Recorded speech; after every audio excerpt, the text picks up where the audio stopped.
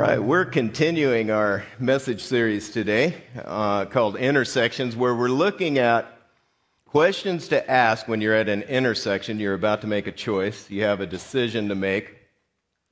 What are some questions that we can ask as we're facing a decision or dealing with a dilemma to find our way forward? Very, very important questions that we're looking at. The first week, we looked at a question to ask on the front side of a decision. How does this fit into my purpose for living? That question can save you all kinds of wasted time and energy on going down a path or taking a lifestyle that will bring unnecessary trouble and leave you empty at the end of that path. So we talked about how that question gets us off of the roundabout intersection of difficult choices sometimes and takes us back to our Maker to discover our purpose. And Jesus showed us how to do that. So we looked at that first week. Second week, am I being completely honest with myself? Very important question, because we find out in Jeremiah 17 that we all have a universal heart defect. Our heart deceives us. And we are so good if we want something. Our heart can convince us to do the very thing that is going to hurt us, because we want it. And so that's a good question to ask. Am I being completely honest with myself about what's going on here, why I want to do this, and what I should do? Because we're great at fooling ourselves. And that brings us to this week, question number 3. What story do I want to tell? What story? We're given a life. Our life's made up of relationships, responsibilities, and resources. Time and money, basically, are our resources. Every choice that we make related to our relationships, responsibilities, and resources unfolds as a part of our story. Every choice becomes a part. It might become a part of our story that we don't want to tell, but it's in there. It's still in there. So we need to think through before we make the decision, as we're thinking about what to do. What story do I want to tell here? Looking on after this plays out, after I walk through this portion of my life, how do I want this to look? How do I want the story to go? Sometimes I don't know about you, but sometimes I feel like decisions attack me. They sort of sneak up on me and they attack. And have you ever felt like that? I don't know about you, but a decision, all of a sudden you didn't expect to have to make this decision, but you know you've got to make it right now. And you've got to decide. You have a sense it's an important choice. And this decision, too, will become a part of your story. It's the way it works, the way it goes. One good thing about our story and about the decisions that we're facing right now is that if you step back and look at the big picture, the decision you're making is likely going to be a small part of your story in the big scheme of things. An important part of your story, but a small part. Sometimes groups come to visit. Here at Church of the Valley, we had a group from Germany a few weeks ago, and they helped out at the Alhambra campus. And usually we meet together. They want to hear what's going on at Church of the Valley. And I summarize 25 years of Church in the Valley story in about 15 or 20 minutes. I do my best to stay there in that amount of time. And I summarize. So there are parts of the story as a congregation that get whole big portions of the story that were hair-raising in the moment that I was making decisions. We were walking through these things. They get shrunk down to maybe a couple sentences. There are parts of the story that don't make the cut. That when I was going through them, and when we were going through them as a congregation, whoa, they were earth-shattering. They got to you. But they don't make the cut. They end up on the floor, on the edit, because I'm telling the story to a group of people, and I'm trying to edit the story. And your own story of your life is much the same way. If you're going to tell your story to a group of people, and you're trying to keep it down to a certain amount of time, certain length of time, whole seasons of your life would be shrunk down to 2 or 3 sentences. High school. Didn't high school seem epic at the time? The things you're going through, what you were dealing with, and it may seem epic right now. But, in the big scheme of your story, a couple sentences probably. Well, at least in your 50s. Okay, probably a couple sentences. Your career, your sports career, maybe a sentence. Maybe. Every season of your life, the longer you go, every season of your life becomes a part of your overall story, and the longer you live, the smaller the percentage of that story is. So if we have this ability to step back and look at the big picture of our decisions, we can know that this decision I'm making, while it might be an important part, it's going to be a small percentage of the overall picture. It's why we need to stack up good decisions. An important way of looking at this is to realize no matter how big or complicated the dilemma right now, it will become a part of your story and be told in a few sentences. You will get through it, and you'll be looking back on the other side of the story, and you need to ask, what story do I want to tell? How do I want this to go? What do I want to say about this? And then we're deciding what genre our story is going to be. Is it going to be a tragedy? Is it going to be a comedy? Is it going to be a thriller, an intense drama, a rags to riches success story? We can't control all those factors, but the decisions we make it's definitely going to be a documentary. Okay? It's going to be nonfiction. But it's going to have a flavor to it, one of those. And the choices we make, they stack up, and they determine what genre our story is going to be. For instance, when the economy goes upside down, you have a choice to make. How you're going to respond to the downturn. What are you going to do in the midst of that? Some people may withdraw from their family, get off to themselves, throw a pity party, start drinking, and spiral downhill toward a tragedy. Others may decide up front, as they're looking at how to respond to what's just happened, the decisions they have to make, they may determine up front to trust God and do whatever it takes to stay loyal to Him. And then the story plays out.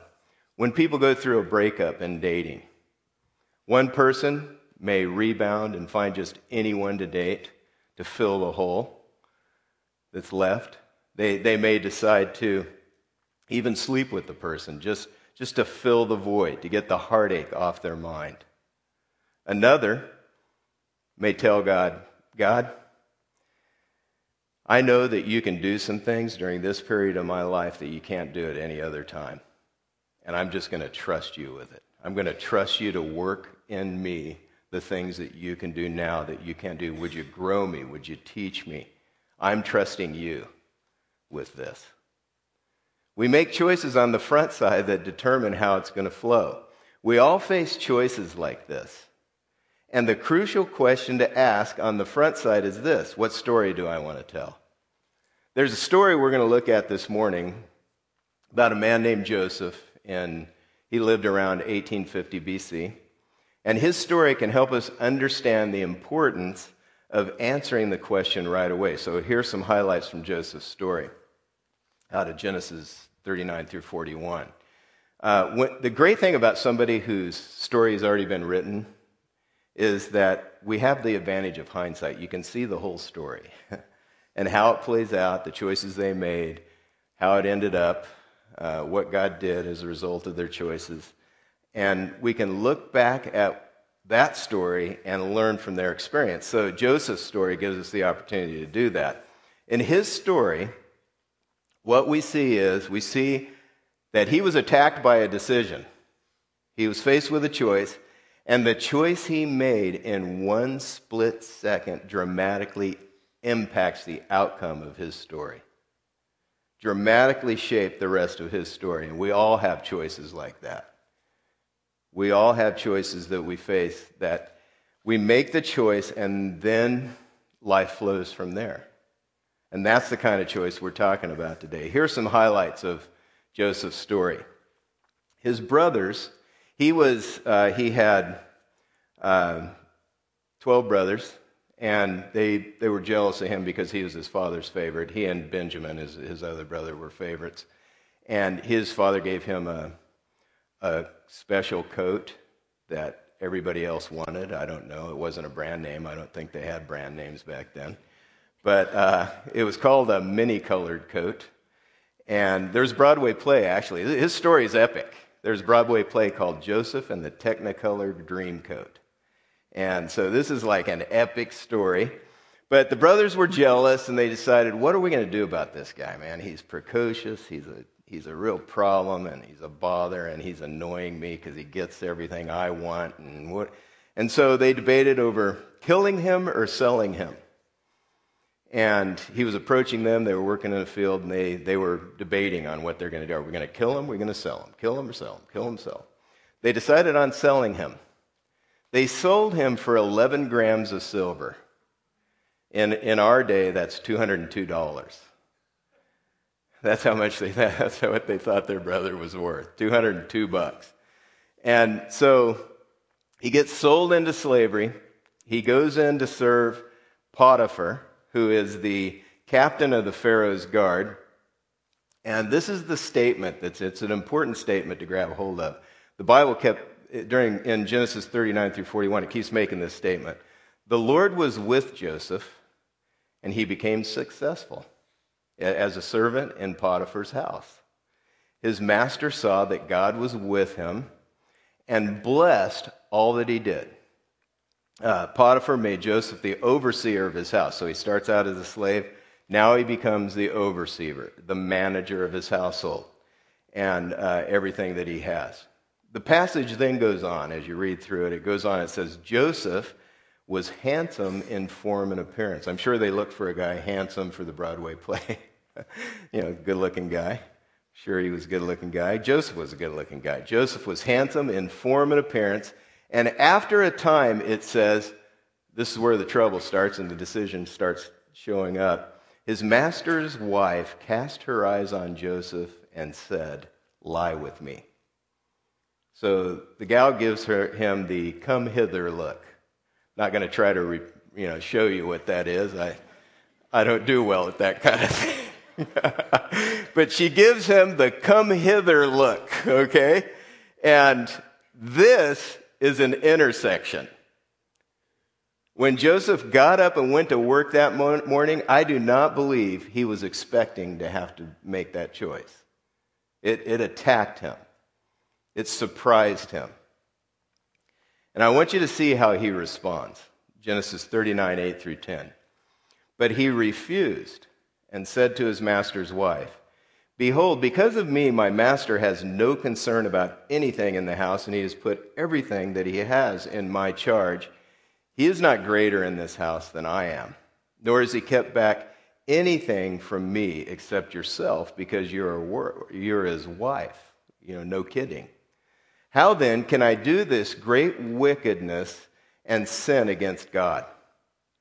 And as she spoke to Joseph day after day, he would not listen to her, to lie beside her to be with her. So she kept pursuing him. She kept aiming to seduce him day after day. She's trying to seduce him. He keeps refusing her. She takes it personally, gets frustrated, and one day she decides to cry rape. And Joseph was rewarded for his faithfulness to his master and to God by getting thrown into prison. Have you ever been rewarded for faithfulness like that? Have you ever been rewarded for loyalty with an injustice or misunderstanding? How did you respond in that moment? How did you react? Here's what Joseph did. Joseph accepts what happened from the hand of God. He does very well in prison. Again, he just tries to be faithful with his lot that's been handed to him.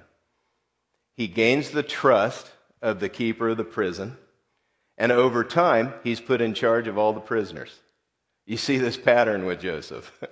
He's just faithful. And again, it's said, the Lord made him succeed in all that he did. While in prison, Joseph is given a surprise opportunity to interpret the Pharaoh's dream. None of the Pharaoh's magicians can do this. And part of the interpretation, God gives Joseph the interpretation, and a part of the interpretation is that a worldwide famine is on the way. And so Joseph not only gives the interpretation to the dream, he proposes a solution to the problem of this worldwide famine. He's a logistics wizard. I mean, he understands how to put this stuff together.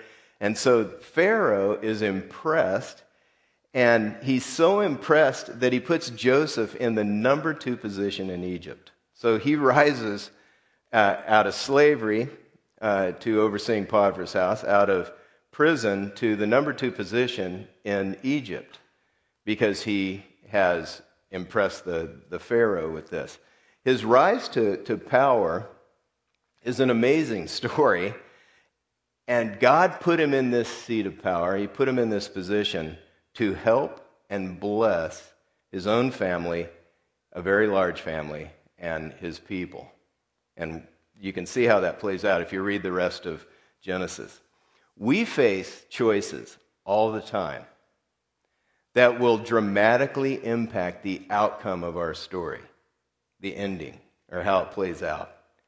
If Joseph had made the choice to sleep with Potiphar's wife under all the pressure, the final chapter of his story would have been much different. And his family that was blessed by his choice would have suffered instead of finding blessing in it. This is how it is. We make choices all the time, and our choices are writing a story that either blesses our family and our friends that are close to us, or it hurts them. Our choices impact our people, and we don't like this. we want to silo our lives. We want to be individuals, not connected to anybody else. But this is the way it works. Our choices impact our people. Look back at what Joseph was thinking as he made this choice, and check out his perspective. It's very helpful for us. Speaking of his master, he says, "He is not greater in this house than I am. He's given me this position. Nor has he kept back anything from me except yourself, because you are his wife." And then he makes a shift in his focus to God. How then can I do this great wickedness and sin against God? He realizes that he's making choices. He's living his life. But he's living his life. He's making these choices in full view of the God who made him. This is something that's happening before him. So you notice the 2 perspectives that shaped his decision. First of all, I'm not going to do this wrong because I owe my master who's been gracious to me. I have a sense of loyalty to him. Secondly, I refuse to sin against my God. A deep sense of loyalty to God. So before he got up and went to work that day, Joseph had decided he was going to make the choices that please God and let God write the ending of his story.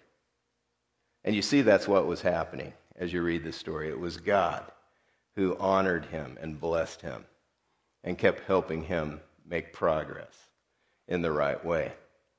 Because he made this choice to please God, and he refused to give in to his selfish desires, give in to the pursuit of his master's wife, his family was saved in the middle of a worldwide famine. And not only saved, but they thrived. This is a major truth of Scripture. God promises to bless those who please him. And pleasing God is the key to writing a story that you want to tell. The key factor. That's why as you read the story of Joseph, it keeps going back to how God saw this and blessed him and made him successful. Pleasing God is the number one factor in writing a story that you want to tell. Ecclesiastes 2 says this, "To the man who pleases him, God gives wisdom, knowledge, and happiness. But to the sinner, he gives the task of gathering and storing up wealth to hand it over to the one who pleases God. This too is meaningless, chasing after wind." Pleasing God is the key to looking back over a lifetime, like we can with Joseph, and knowing the hand of God has blessed you as you've made choices that honor him, as you've set your heart to please him. He brings his blessing to you and to the people around you that are connected to you.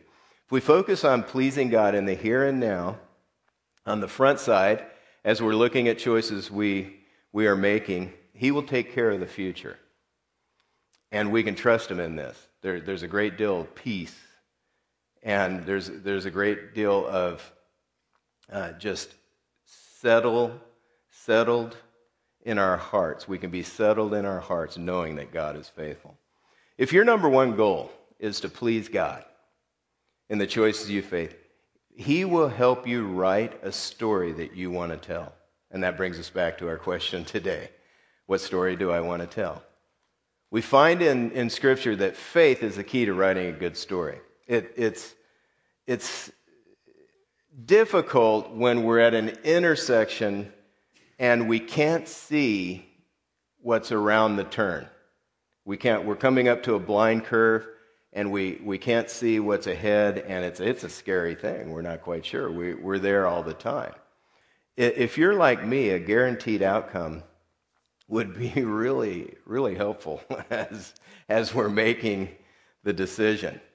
But at the intersection of our decisions, faith is the key. We have to choose faith. We have to put our faith in something, someone or something. Proverbs 3, 5, and 6 says this, "Trust in the Lord with all your heart. Do not rely on your own insight. Do not lean on your own understanding. In all your ways acknowledge him, and he will make straight your path." The Bible tells us that there will always be a tension between choosing to live by faith, what we can't see, or sight, what we can see. There's this tension. Every intersection we come up to, there's a blind curve. And we've got to decide, am I going to walk by faith? Am I going to live by sight? Am I going to live my life before the one who can see everything that I can't see, God himself? Or am I going to make my choices in a way that honors him, to please him, to move forward that way? Sight is relying on what we can see, what we can predict, our own solutions, our own ways, and dealing with a variety of decisions and problems that we face. Living by faith is trusting what you can't see, the one you can't see, to walk through this. Let's break down how to live by faith. First of all, it means to trust God. It means to trust God and to fear God. Trusting God is one of the two facets of faith. It says in Proverbs 3, "Trust in the Lord with all your heart. Do not lean on your own understanding." Trusting God means that you allow him to be your guide. You allow him to lead you, to put your confidence in him, to trust him completely as the one who is leading you step by step. And as you follow God and begin to do life his way, if you're deciding whether or not to follow Christ and walk with him through life, he's not going to give you a highlighted route of step-by-step directions and instructions for the rest of your life from now to the end. You're not going to get that. There's a part of me that would like that, but not going to get it. That's living by sight. Wanting a formula, wanting a step-by-step, a Google map of the rest of our life. Here you go. Turn left, turn right, do this, do that. Rather, what God promises to do is, he promises to be our guide, to walk with us into the future. And a map of the rest of our lives laid out step by step with instructions wouldn't be as helpful as we think. I'd like you to watch this video clip from a current TV show that kind of shows us where we may end up, how we might respond. turn. Wait. No. It means bear right. No, Up there. It said right. It said take a right. No, look. It means go up to the right, bear right, over the bridge, and hook up with 307. Make a right. Maybe it's a shortcut, Dwight. It said go to the right. It can't mean that. There's a light there. It knows where it's going. This is the machine knows. Stop yelling at me. No, it's not yelling. There's no light here. Remain calm. I have trained for this. Okay. Lights in the window. Here we go. Make a U-turn. If possible. Look up for Legion. Michael! Are you okay? Swim for it! I got you! Michael! Let go! Let go! Come on! I'll get you! I got you! Come on! Come on! Come on!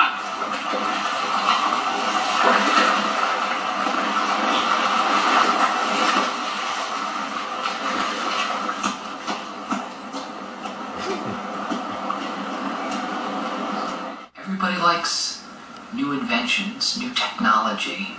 People will never be replaced by machines. In the end, life and business are about human connections.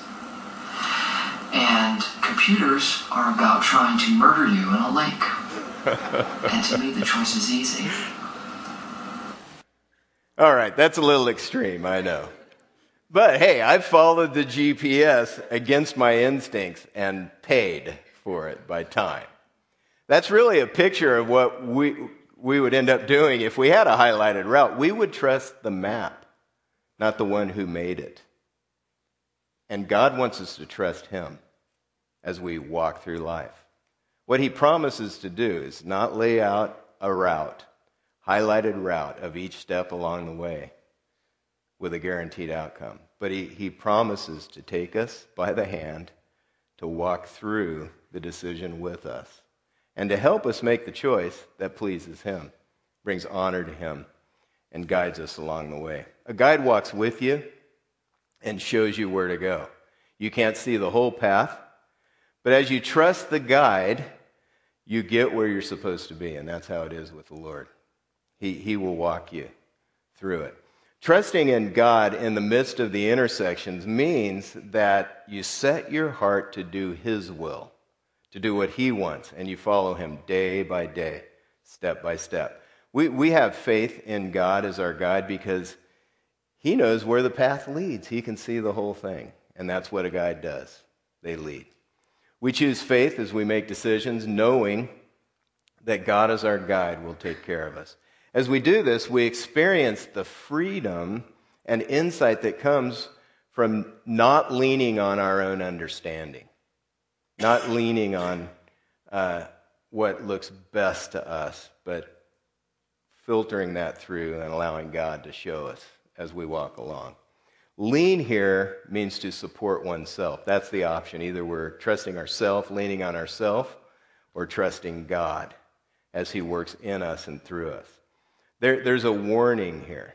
Don't try to support your whole life through your own understanding, your own ideas, your own feelings, especially in the moment of a critical decision. That's what we were talking about last week. Keep choosing to please God in the moment requires another key facet of faith. First, we've got to trust God. Secondly, fear God. We do this by acknowledging him in all our ways. In all your ways, acknowledge him. And practically what that means is, as you're choosing your way, as you're choosing your steps, then you think through, fearing God, you think through what would please him. Realizing one definition of the fear of God that I heard a long time ago that was very helpful to me is realizing that God is watching everything I do, everything I say. That's what it means. You give him respect. And you handle life knowing that he is real and watching every little detail that you choose as you walk forward in life. So practically, fearing God means to give God the respect that he's due.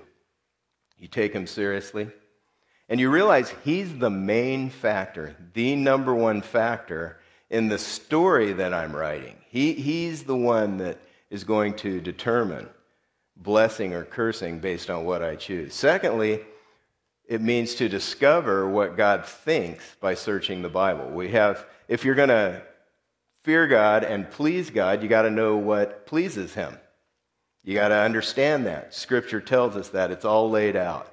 So as we're facing choices, asking what story do I want to tell, and then what would God think about this decision? You notice that's what Joseph was asking. I am not going to do this out of loyalty to my master and out of loyalty to the living God. I know this wouldn't please him. So you're asking that up front. The good news is we have Scripture that we can dig into and get the answers to what pleases God. And then finally, fearing God means to obey what He says, to find out what He says and to obey it. As we decide to fully trust Him and place our confidence in God and fear Him, God's given us a promise in the last part of Proverbs 3, in Proverbs 3:6. He will make straight your paths. Maybe you've been frustrated by your story so far. Maybe it's taken some turns you didn't want it to take. Maybe you've gone off course. You may wish that you were further down the road than you are. You've taken the long way around to get to your goal. You look back at some choices you've made, some mistakes that you regret, and it's hard to get past those feelings of regret. We all have regret. But faith is trusting in God who takes us from where we are and guides us forward as we humble ourselves and realize we can't live the story we'll want to tell without Him.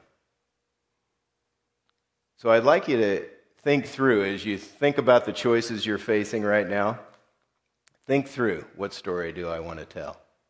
How can I please God with this? When all of us die, there is nothing we can do about what could have been. There's a song, country song, "What I never did is done." It's done. And without faith, the Bible says that if you never put your trust in God, you never connect with Him, you never turn from going your own way to go God's way, God will let you keep going through eternity on into an eternity separated from Him in hell. He'll honor your decision here on earth to keep going your own way. That, to me, hell, is a picture of regret for eternity. Don't let that happen. Don't put that off. It cannot be escaped once you're there.